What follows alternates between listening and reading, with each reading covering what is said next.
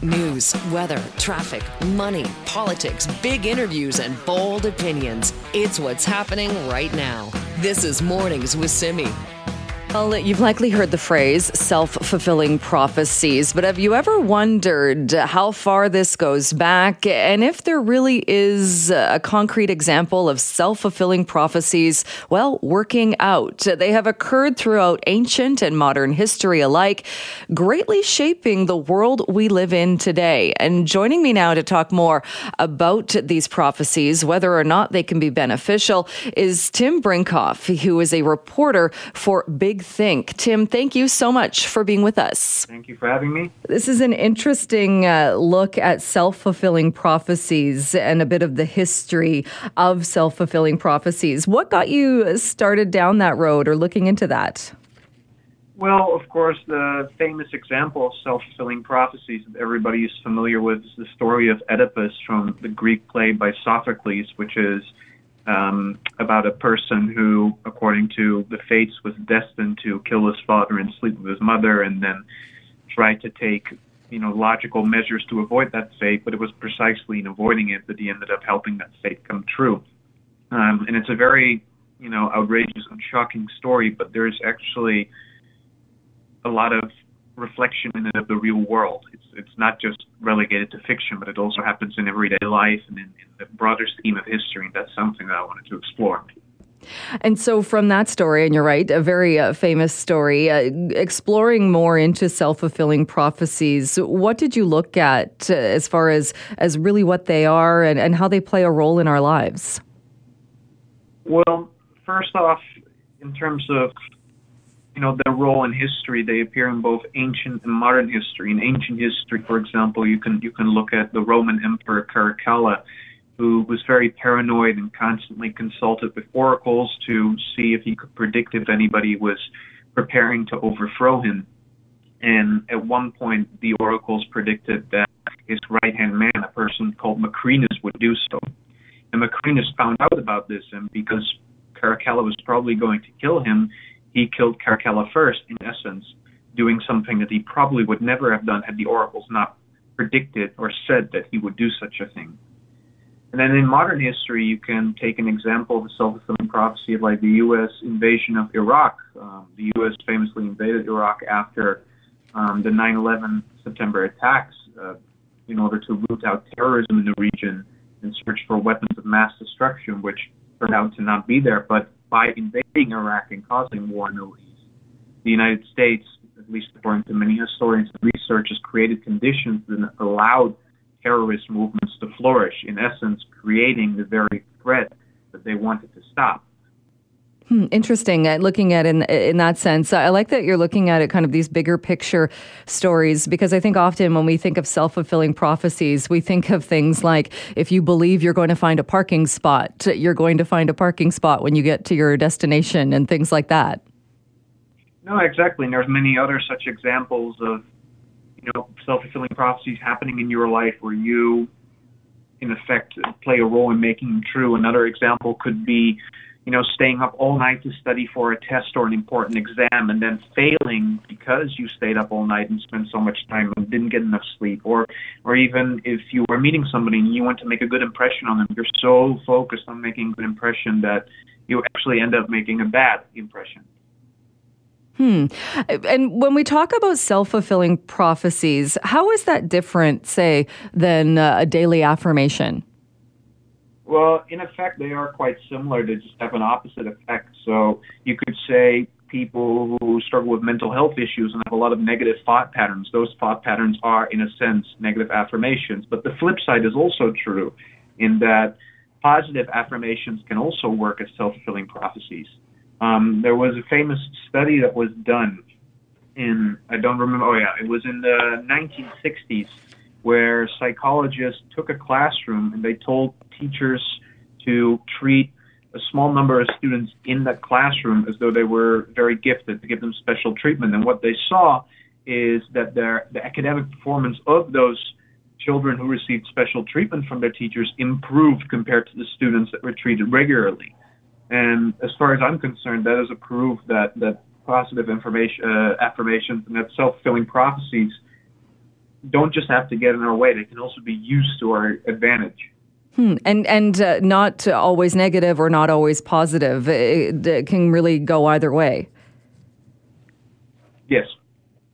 And when we look at it as well through history and the examples that you gave and the more well-known stories, even things like conflict and what kind of a role do they play in conflict in that countries? Maybe you expect a country to act a certain way and it turns out that way. How much of that is kind of that whole idea of self-fulfilling prophecy? I'd say you could very much describe all of it as self-fulfilling prophecy. It's actually a well-known concept in the field of international relations, and it has been applied, for example, in the relationship that the United States and the West now have with Russia, but more specifically China. These countries are locked in opposition, see each other as a threat, and are building up their military defenses in the case that war should break out. But when war does break out, it will be partly because of that relationship. So kind of like the idea of people expect something to happen, and the more you expect something to happen, then it's, I guess, not the will of the people, but it just makes it so there is no surprise when that thing happens. Yes, certainly. And that actually, you pretty much just paraphrased a quote that I mentioned in my article that sort of encapsulates this whole discussion about self-fulfilling prophecies, which is from an American psychologist called W.I. Thomas, who said, quote, "If men define situations as real, they are real in their consequences." So if you hear a self-fulfilling prophecy or encounter one in your daily life, it actually doesn't matter that the outcome hasn't happened yet, or maybe even won't happen, but because you treat it as though it will happen, it is more likely to occur. So do you think, when you've researched this and looked at this, do you think more so are self-fulfilling prophecies, are they good things? Do they lead to positive outcomes? Or are they also kind of ways of self-sabotage? Well, as I mentioned earlier, they can really go either way. They can have a bad influence in the case of, let's say, the war in Iraq or U.S.-China tensions, but they can also lead to positive results, as in that psychological experiment in the classroom. I think the key thing, really coming back to Oedipus, is that, more often than not, they are indeed unavoidable. It is not just a trope, a bit of dramatic irony that only occurs in fiction and stories, but it can actually have real-world consequences that we can be aware of, and if we are aware of them, then we can use them to our advantage. Tim Brinkhoff, we'll leave it there for today, but appreciate your time so much. Thank you. Thank you. This is Mornings with Simi. It is time once again to check in with Rob Shaw, political correspondent for Czech News. Rob, good morning to you. Good morning, Jill. Let's talk a little bit about what the Premier is saying after his tour of parts of the Okanagan, looking at the wildfire damage, talking to a lot of the evacuees and calling for a new emergency evacuation unit. Yeah, the Premier learned several things, it sounds like, from his tour up into the wildfire-affected areas. And one of them was the delays that people encountered trying to get through and processed at some of the evacuation centers. And he heard from individuals who faced this gigantic line, these delays, ended up fleeing their homes like they were asked to do, and then spent the evening in their car because they couldn't get processed by the evacuation officials at the centers. And so he pointed out, a lot of this is done by volunteers who step up and help man these evacuation centers and try to get things going. But with the increasing number of wildfire and flood and climate change related disasters, maybe we need a team of professionals who know how to run evacuation centers, the best practices, the organization, the system to use, how to move people through it so it doesn't all kind of get gunged up with red tape and delays. And so he's talked about creating some type of standing team of experts year round.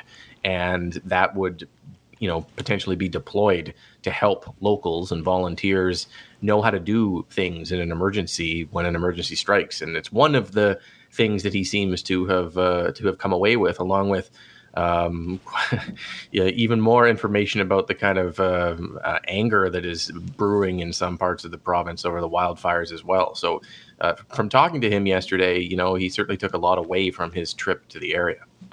Right. So, and a permanent evacuation team, I guess it sounds interesting. It sounds good, but I wonder if there's a way. I mean, it can't be instantaneous that suddenly there's a wildfire that's grown and people are evacuating their homes. It's still going to take some time to set up a center and to make sure everybody's processed and getting through that. I'm curious if he has an idea, or is there an acceptable amount of time that this team would then be able to always meet that target? Yeah, he sort of said that it's in kind of the early stages of trying to address that concern that he heard. And it may not even be a completely provincial team. He suggested this might be something that the feds could even have in place. Although when you talk about delays and time, you don't think of efficiency within the federal government when it comes to response. So I'm not sure that would work. But it certainly, he came away feeling like the stress of people fleeing their homes was compounded by the stress of arriving at a center, looking for help and getting triaged into this long line that left people some people left and came back a day later, and that didn't fly for him. So I think, the province tried a bunch of other things. They activated these virtual check-in centers that were run at different communities across the province to check people in virtually. They activated a call center through Service BC. They tried to tackle things that way to reduce the volume, and eventually they got everybody through. But I think they learned a lot in terms of, when you have tens of thousands of people in an urban center suddenly flood an evacuation center, you need to have a better plan than just one kind of stitched together in the moment by the volunteers. And so whatever form it takes and whatever guidelines he puts in on it, it would be kind of standing there ready to go at a moment's notice. Interesting, too, hearing that. And when you think of if it's the province that's going to take this over, I mean, this is the same government that when they brought out a camping reservation website, it kept crashing because so many people were accessing it. So if you can't even get camping sites for people, I'm not sure there's a lot of faith that this would work and this would go out without a hitch. But maybe that's where he's talking about the federal resources and if there's something that the federal government could somehow get involved with this as well.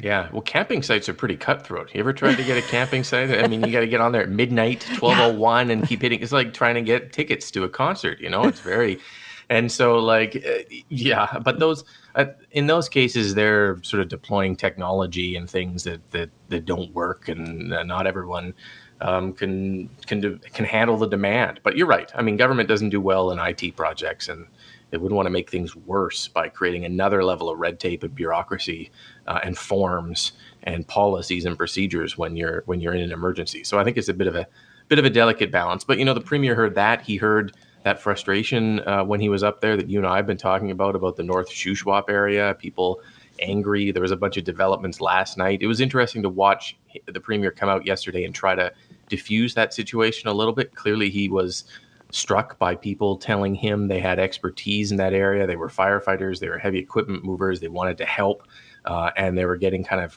treated like thieves by the wildfire service. And he tried to extend an olive branch yesterday, having the wildfire service come out and say, you know what, maybe we can partner with you. If you're an expert in the community, you can be a volunteer for us. If you're willing to take orders, we can use your expertise. And that looked like that might have worked. And then last night, there was a big kerfuffle where a freedom convoy, a convoy of truth and freedom, which was reminiscent of the COVID convoys, descended upon an RCMP checkpoint. About a dozen people trying to berate the Mounties for blocking supply runs to those who stayed behind in that area.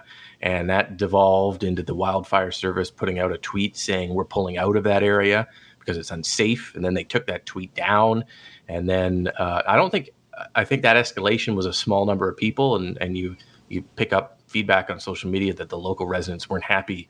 Not all of them were happy with that. They felt that was kind of way over the line. And so this tentative peace that I think the premier had tried to broker through the wildfire service kind of a bit in peril last night for North Shuswap as well. But we'll see how that plays out. Continuing now with Rob Shaw, political correspondent for Czech News. And Rob, we were talking about some of the tension in the North Swamp, the premier, as you said, trying to give that olive branch to try and see if everybody could work together. We're also hearing, though, from the forest minister, and this is, I know there was a report out that showed there were a lot of recommendations that had been made as far as ways to mitigate wildfires to make the seasons not as bad, and not a lot of that work has been done. Yeah, it was interesting yesterday. One of the questions to the Forest Minister, Bruce Ralston, was, hey, we're spending billions of dollars over years on fighting wildfires. Should we be spending more on preventing them? And his answer was, well, we do spend money on it, but municipalities aren't taking up us on the money we have available. They're not doing enough. And it's a bit of a surprising answer, I think, because you should read today's Vancouver Sun, and reporter Gord Hoekstra has a story on that. It's also online, where he does a pretty good job debunking the forest minister on that claim, saying the problem is with the province and not enough money being available. And we have had at least 2 reports in the last 20 years, comprehensive, on what needs to be done to reduce the kind of fuel load, as it's called, but it's basically like brushes and lower parts of trees and things that could set on fire around communities that make wildfires spread quicker to homes. And in the past 20 years, Hoekstra crunched these numbers, only 10% of that fuel clearing in and around communities that should have been done was actually done. And if you were to do it all, you would spend potentially up to $6 billion. And let me tell you, the province doesn't have $6 billion put aside for wildfire prevention. So he points out, in a fun bit of math here, it's going to take 200 years to do the work at this rate. And that is not what the NDP government said yesterday. And so, Ralston's talking about putting some more money into it. He's going to have to put a lot more into it when you kind of consider what potentially needs to be done there to help prevent the spread of fires when they come in contact with communities. It's a really interesting read. You're right. And looking at how Gord Hoekstra has crunched those numbers, and also looking at what we've learned in the 20 years since the Kelowna wildfires, the Okanagan Mountain wildfires that destroyed hundreds of homes. And I think that's what people are looking at now, because not a day goes by, I think, that one elected official, we don't hear from an elected official, due to climate change, we are going to see more wildfires, and this is going to be the kind of new normal. Okay, but you can't just ignore what Gord has written about, what this report has shown, that the province hasn't done what it was supposed to do as far as trying to prevent these wildfires. You can't just throw your hands up, yell climate change, and say, well, there's nothing else we can do. No, and it's part of the frustration of the political cycle is, politicians respond to emergencies like now, and then the emergency ends and they go on to their other emergencies: public safety, healthcare, hospital wait times, overdose crisis. And it's sort of like, things get left in the wake. And in between wildfire seasons, there's not a lot of discussion about wildfire prevention and the reports and the recommendations and the things that haven't been done, by the province. And they have done some things, and Hoekstra does a pretty good job kind of laying out certain areas. And there is larger discussion of, building code changes and things for climate change, for heat, for flooding, that type of stuff. But, the numbers speak for themselves, right? If we have spent, probably by the end of this fire year, more than $6 billion, $5 to $6 billion since 2008 fighting fires, and only like 200 million plus on preventing them. We're out of whack on that. And so we're going to have a Union of BC Municipalities meeting in Vancouver, all the municipalities in September. They're going to be pushing the province. The province says they might have some more money to do things. And we have to switch the mindset on all levels from, as Ralston put it yesterday, sometimes we think of this as kind of make work stuff in between wildfire seasons, to critical stuff that needs to be done and not forgotten about in between, what looks like increasingly disastrous summers. And even those numbers, when you look at it that way, the $6 billion, so for the same price tag of fighting fires in one season, you could potentially stop a whole number of fires, the most expensive ones to fight, and save homes. Yeah, I mean, look, the number one cause of fires this year has been lightning strikes, and you can't stop that, and you can't stop the weather, but you can reduce the risk that when fires get close to communities, that they tear through the communities, or at least slow them down enough and help with a little bit of a fire guard to allow crews to get a foothold in. So the fires are never going to go away, but the impact on structures and the protection around them could be improved, and the number of homes and structures still standing could be improved. We're always going to spend a lot of money, I think, fighting fires. There's no way around it, and the money is there, but we could potentially have better outcomes if we invested ahead of time. Do you think that the forest minister is going to regret saying that, the money's there and it's only the civic governments haven't taken us up on it and haven't done their part? No, government will just spin it. Government will just spin their way out of it, so no, I think he'll regret it at the Union of Municipalities who will say to him, well, we've been asking for this money. It's a bureaucratic, red tape, difficult thing for us to apply for in small communities who don't have the bandwidth to fill out the mound of paperwork that's required to get, pennies from the province. But, politicians these days he'll just spin his way out of those comments, I think. But thankfully, guys like Gord Hoekstra, have dug into this over the last 2 decades and are able to point out that that was a load of something from the forest minister yesterday. Something indeed. Rob, thank you so much, and we will talk to you again tomorrow. Take care. That is Rob Shaw, political correspondent for Czech News, with his view from Victoria. This is Mornings with Simi. Well, let's take a look at what is happening stateside today. Former U.S. President Donald Trump set to surrender to authorities in Georgia. Joining us now to talk about how this is going to unfold is Reggie Cecchini, Washington correspondent for Global News. Reggie, good morning to you. Good morning. What are we expecting? How are things going to unfold today? Well, they're going to be a little bit different from what we have seen in the other three kind of surrenders of the former president. This time around, he's doing so in a jail. We're about 100 meters away from the entrance of the notorious Fulton County Jail here in Atlanta. And Trump is going to be here at some point, maybe later this afternoon or this evening local time. And it is going to be a different experience. He is going to have a medical taken. He is going to have his vitals taken, his information, but he's also likely going to have a mugshot taken. And that is likely going to find itself in the public domain, like we've seen with other co-defendants in this case so far. This is going to be a different experience for the former president, who up until now has been able to do this in a courtroom. And this surrender, it's based on these charges. I know he's worked out a bond agreement. Do we expect it to take a long time, or this will be, like you said, getting the mugshot done and the kind of doing the paperwork?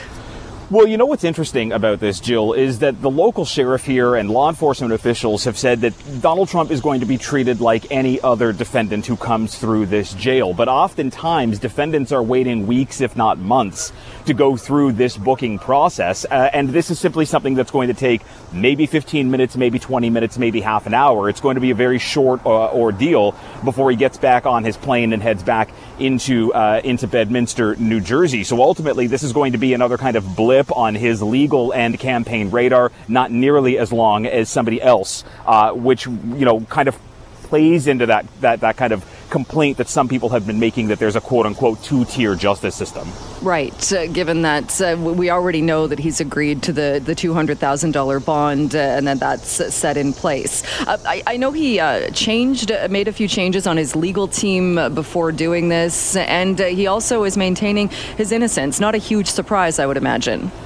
No, not a huge surprise, and this is something that we have seen before. In the lead up to a couple of his other arraignments, we saw him change up the leading members of his legal team. He's done that again today, switching out the top person in the Georgia case and taking a defender known in the kind of Georgian legal circle as one of the top defenders in the state. And whether it's because the former president feels that he needs stronger representation, or because there potentially is a bit of fear from within his legal team that this could be a more difficult case, Trump says that it had nothing to do with the work that was being done. It just simply has to do with how he is going to move forward. But again, this is one of the more serious cases that he is facing of the four, given the fact that it does include a mob statute on racketeering, that there was this alleged coordinated effort amongst the 19 co-defendants to keep Donald Trump in power by overturning election results in this state.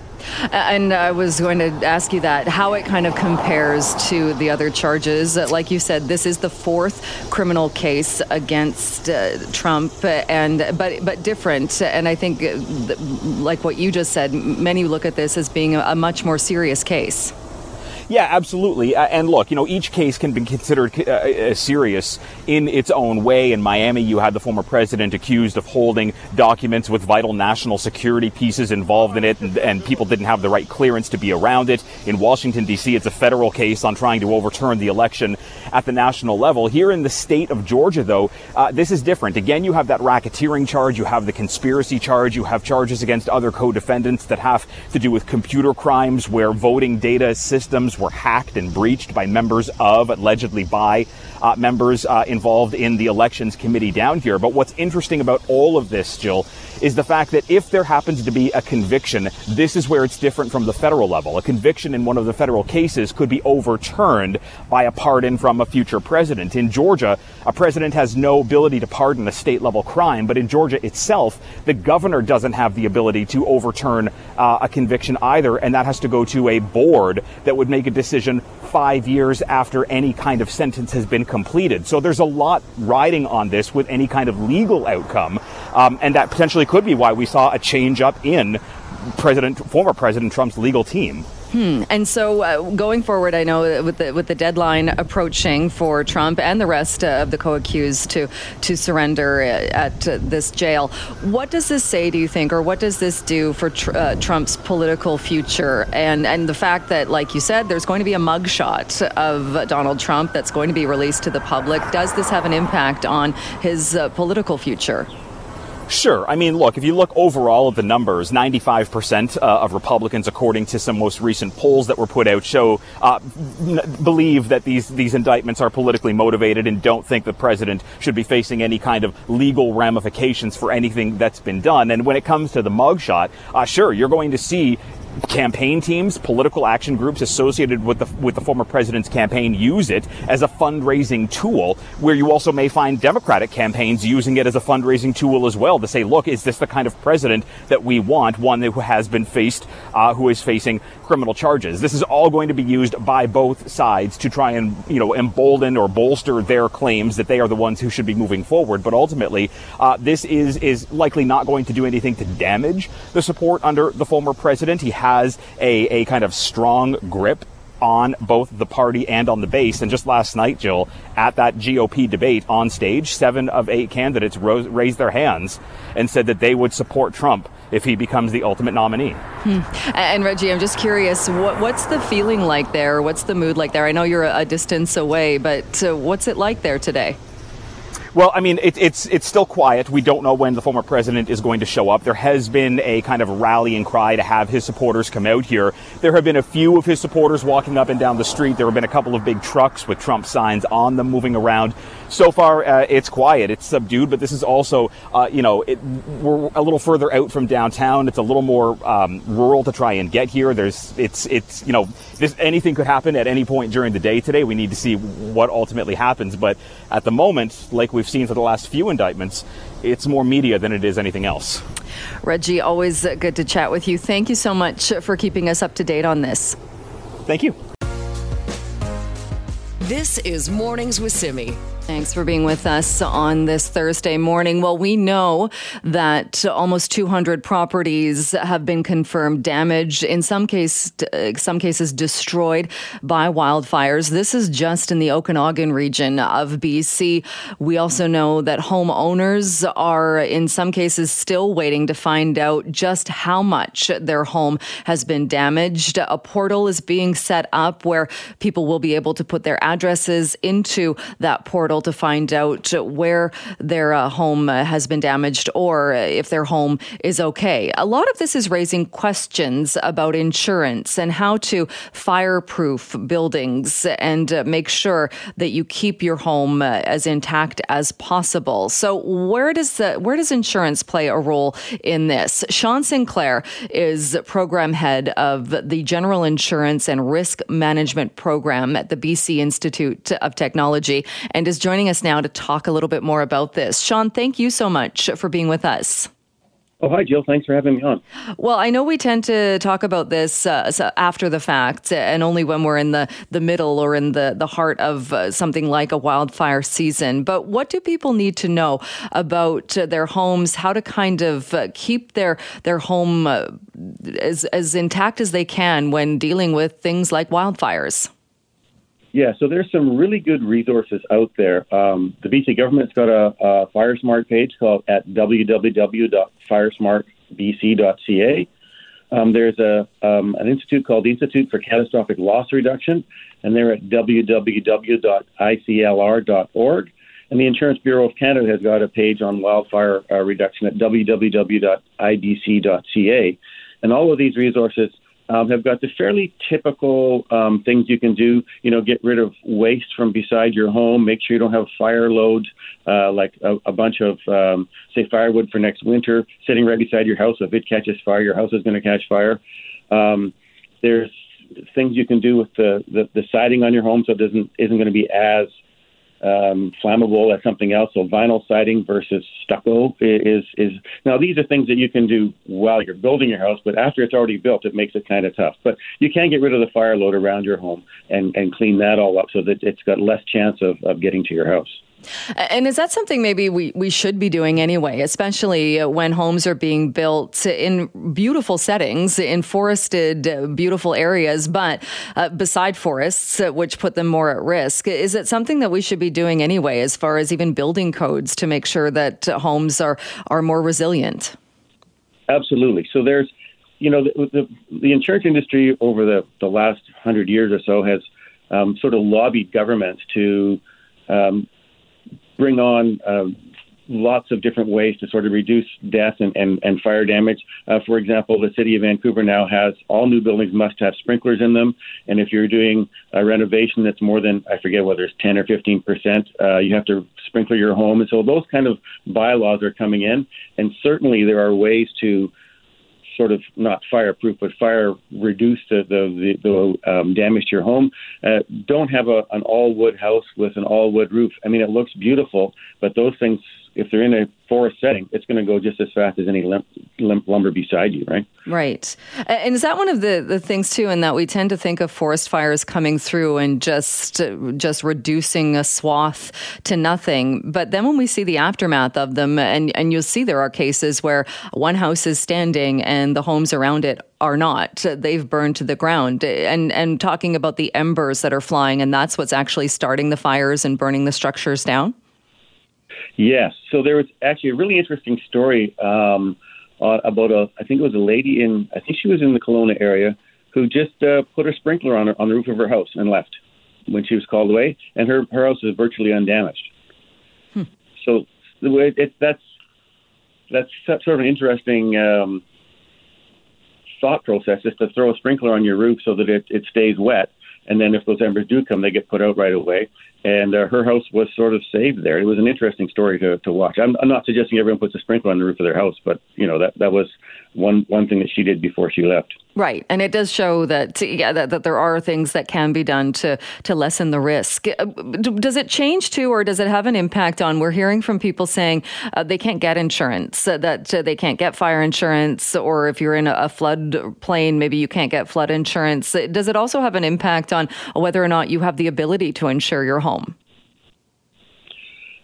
That's a great question. So, if I can just talk a little bit about insurance as a whole for a second, and then we can get back to these individual cases. So insurance essentially is just a big pool of money that we all pay into, or all of us with insurance pay into, and then losses come out of that.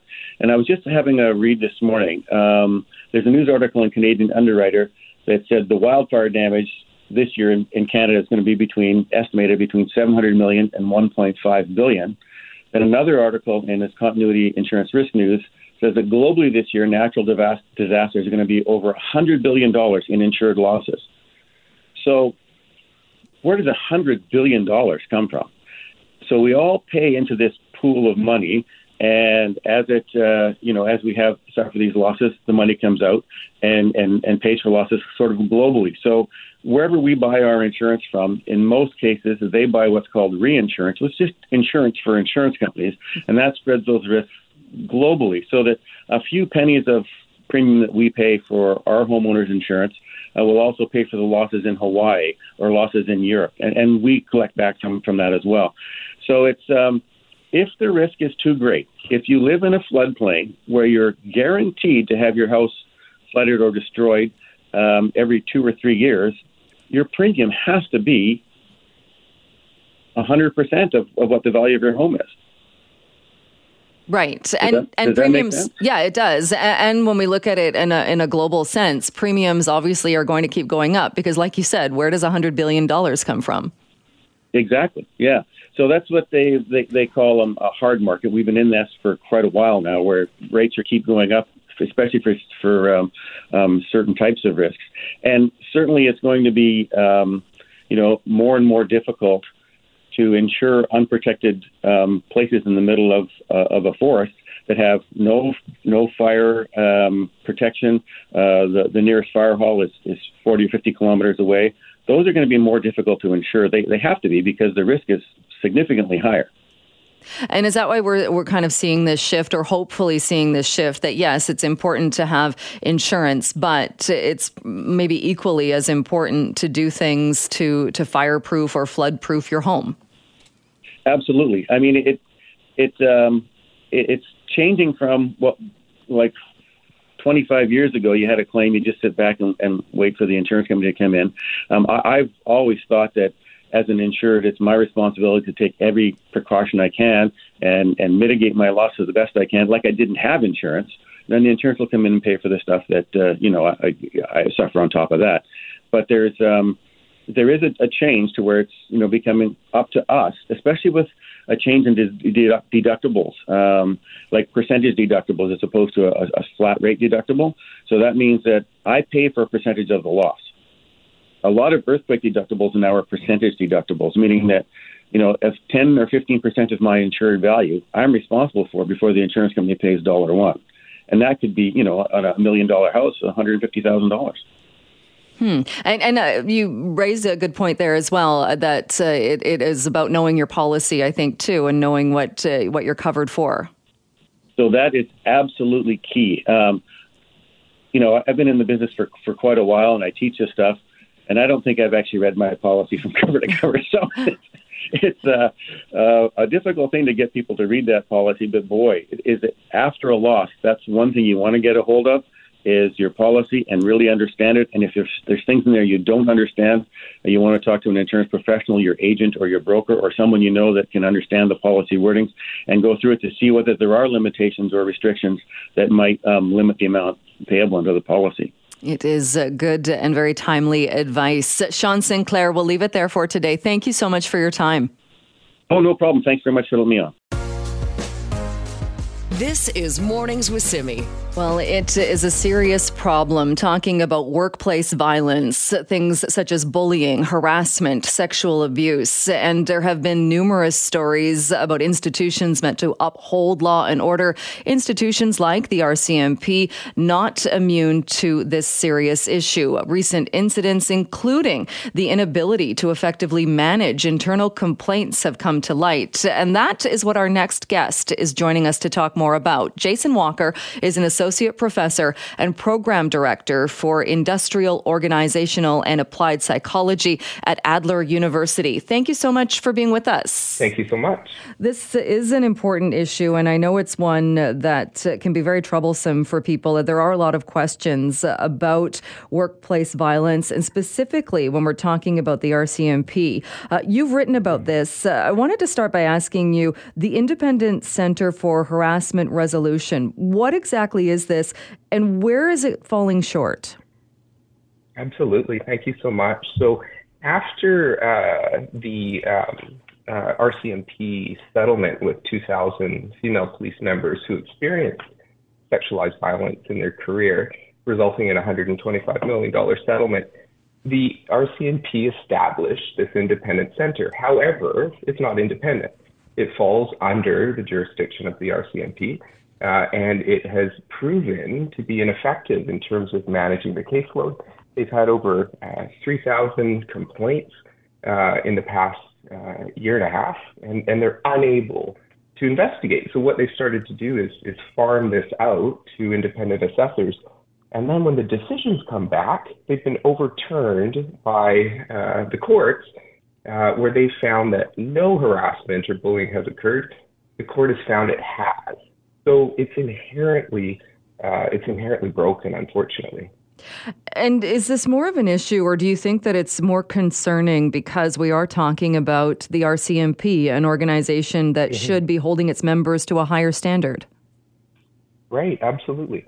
And, workplace violence, bullying and harassment, we see in about 20% of workplaces. 20% of employees experience this who work in Canada. When we look at first responders, it's 60%. The RCMP has a documented history of not protecting their members in terms of sexualized violence at work. But they're not alone. The Vancouver Police Department, when it came to Constable Nicole Chan, who inevitably took her life, having been psychologically and sexually abused by superior officers for years, there's a systemic issue within law enforcement that the police don't seem to be able to manage themselves. And I know that this particular, or what you've written about, there has been a lot of focus on some of those other cases, but specifically with the RCMP, the focus has been on a local BC officer and how that case was dealt with some very serious allegations. Why do you think it is that case in particular really stands out? I think the instance of Constable Flodell's finding by the disciplinary board was that the commissioner or the adjudicator, when looking at it, said, hey, there's issues here that we're not addressing in terms of it's basically a slap on a wrist for multiple incidences of sexual abuse of colleagues, one to the point where the independent investigative body suggested charges. However, what happened was he got 15-day suspension and was moved to another detachment with a year of supervision. And I think what this demonstrates is even when the board raises issues about the consequences being employed, it really underscores a systemic failure in terms of a prevailing culture of silence where we can get away with this, right? Right. So, yeah. And with that case too, and that a lot has been talked about the fact that it doesn't seem like once you learn the details of that case that the punishment really does fit what that person did. But there have been other cases of RCMP officers with similar allegations, maybe not as much as that constable, but they got much more punishment for it. What does that say about the Independent Center for Harassment and Resolution and how they come up with these with the punishments? So it's actually the conduct board that comes up with the punishment. The center investigates the issues, but I think what that demonstrates is that there's no standard. Right? It depends on a case-to-case basis, which is important. However, when we have these findings that are so different from each other, depending on the gravity of the situation, it sends a very inconsistent message. Now, if you took a look at this, if you're in the grocery store, you're standing in line, and heaven forbid, you're assaulted in line. Well, hopefully, you're able to say something. Hopefully, other people stand in. Guaranteed the police are called, guaranteed police attend, and most likely that individual is going to get charged. Now, why is it done in the workplace? When you go to work, we frame that within employment law, and we say, hey, well, this happened, but we're going to justify it. Not only do you keep your job, you can get promoted in a few years. We're just going to move the problem. So it raises a significant concern in terms of the erosion of public trust.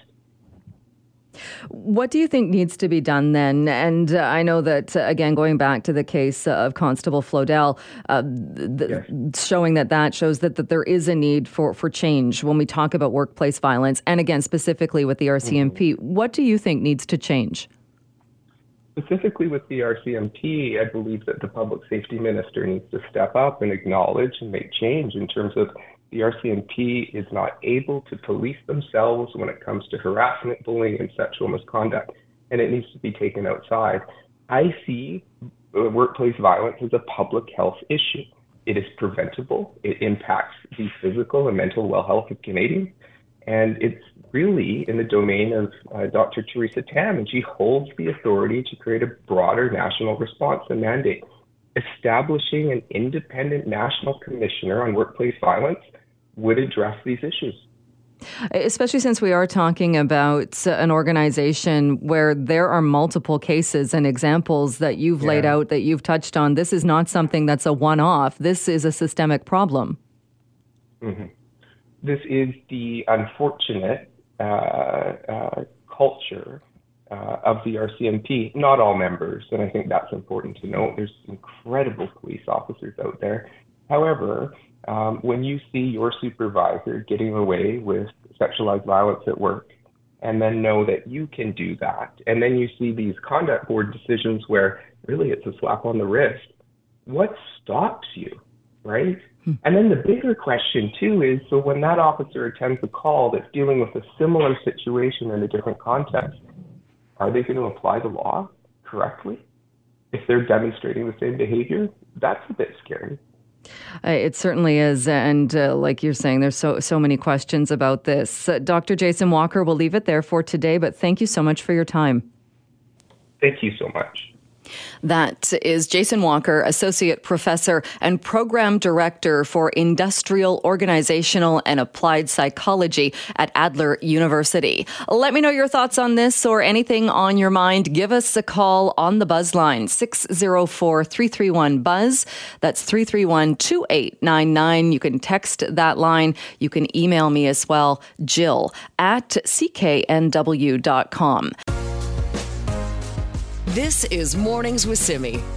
Well, this is definitely one of the stranger stories that we have talked about. And it's been a while since we have had a conversation about the number of feet that have washed ashore on BC shores. It started in 2007 when the first discovery was made. And we now know that a human foot was found inside a shoe on a Victoria area beach earlier this summer. That was discovered in July. The BC Coroner's Service has been investigating, and just yesterday, the Coroner's Service confirmed with Czech News that yes, a shoe containing a human foot had been discovered. Well, joining me now to talk more about this and a bit of the history of the feet that have been found is Erica Engelhaupt, freelance science writer, also a former science editor for National Geographic. Erica, thank you so much for being here. Thank you for having me. I'm always interested in talking about your strange and fascinating science of feet washing ashore in your area. Strange and fascinating is a good way of describing it. And I know that you've written extensively about this. So not a huge surprise, I suppose, that another one of these has washed ashore. That brings the total since 2007 to 16. What was your response, though, having spent so much time researching and writing about this story, to learn that there has been another discovery? Yeah, I mean, I've figured that this would be due to happen again. The last one that I'm aware of was in 2019. And, you know, you're located in what's just kind of an unusual and special place in that you get an unusual number of these feet washing ashore. It's something that has been documented in other places. I've heard that places like New Zealand also tend to get a lot of it, and occasionally we'll get them here in the States as well. I've heard of a few cases in Florida, for example, places like that. But it is unusual.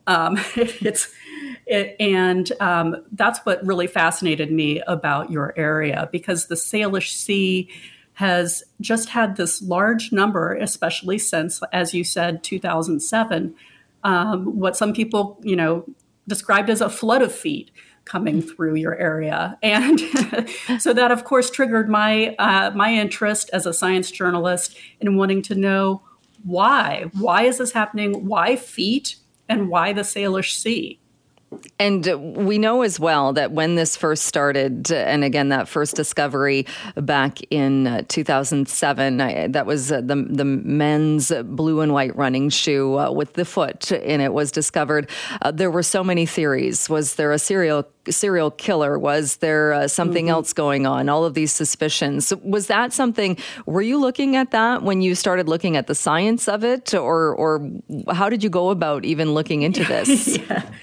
Yes, because of course, I'm a science journalist. I love covering forensic science, and I'm interested in true crime in general. And so, of course, everyone immediately thought when these feet started washing ashore, is there a serial killer? Is there some, does he have something against feet? Is there someone out there cutting up bodies? And what I discovered was that there was no evidence of foul play in any of these particular cases. And one of the things that I was immediately told when I started talking to the British Columbia Coroner Service was that we shouldn't refer to these as severed feet, because there was never any evidence that the feet had been severed or cut off by someone else. They all appeared to have, come apart from the bodies, naturally. So I thought, this is just so strange and fascinating. And what I ended up finding was that science really could answer a lot of the questions that I had, like why feet and why the Salish Sea. But it came from a lot of scientists who were studying various areas of science and not particularly looking for the answer to the question of the feet.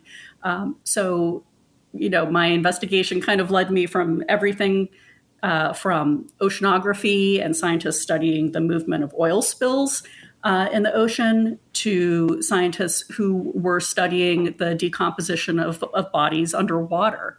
And you put all of these different aspects of science together, and you start to build a story of what happens and how these feet came to be separated from their owners and came to Canadian shorelines. I remember at the time as well, or when this first kind of started and these stories were coming in, I remember learning a whole lot about running shoes and sneakers that I did not know before, as far as how protective they are. How much did you get into that? The sneakers, how they were involved, and that environment of being in the ocean? Yes, and that was, the first explanation that I saw for why these feet were washing ashore was that, most of them, almost all of them, were wearing sneakers.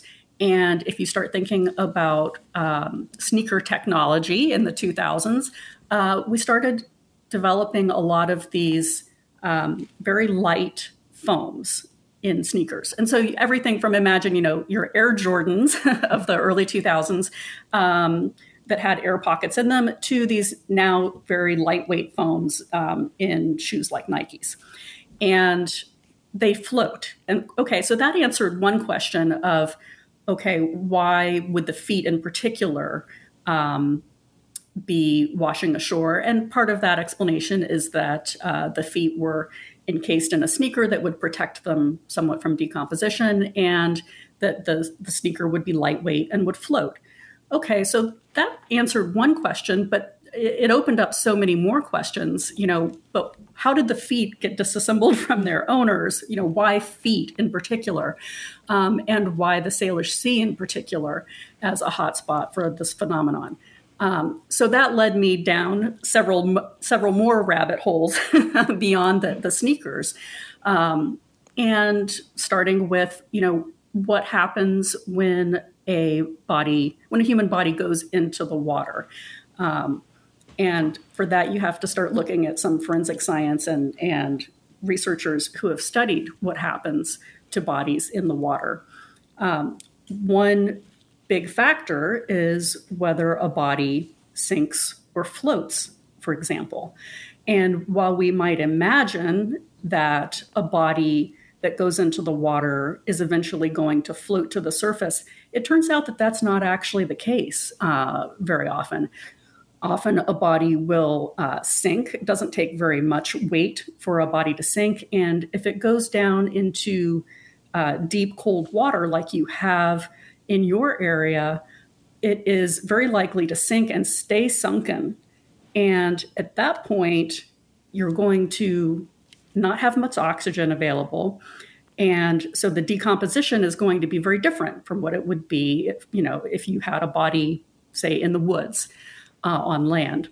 And what they have found with a number of these feet is that they're covered in a waxy substance called adipocere.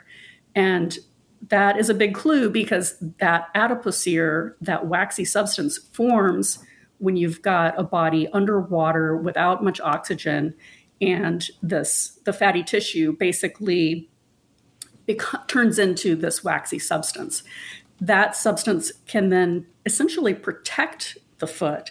So now you've got the foot protected not only by the sneaker, but also by this waxy layer of adipocere, and that can preserve some of the tissue pretty well.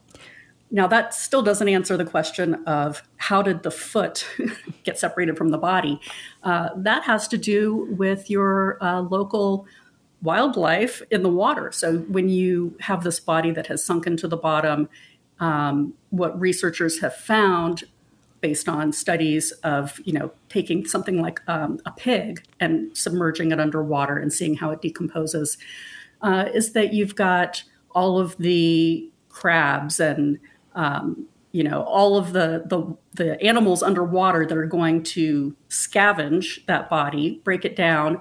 They're going to tend to break down the soft tissues. It turns out that our feet are held onto our legs mostly by soft tissues. There's not like a ball and socket joint like you might have on your shoulder. Right.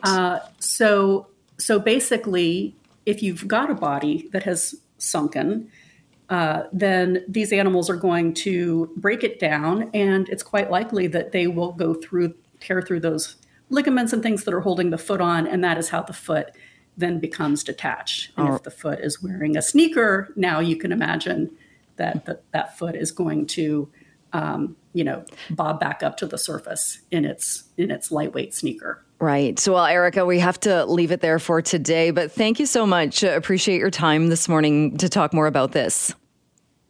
Thank you. That is Erica Engelhaupt, freelance science writer and former science editor for National Geographic.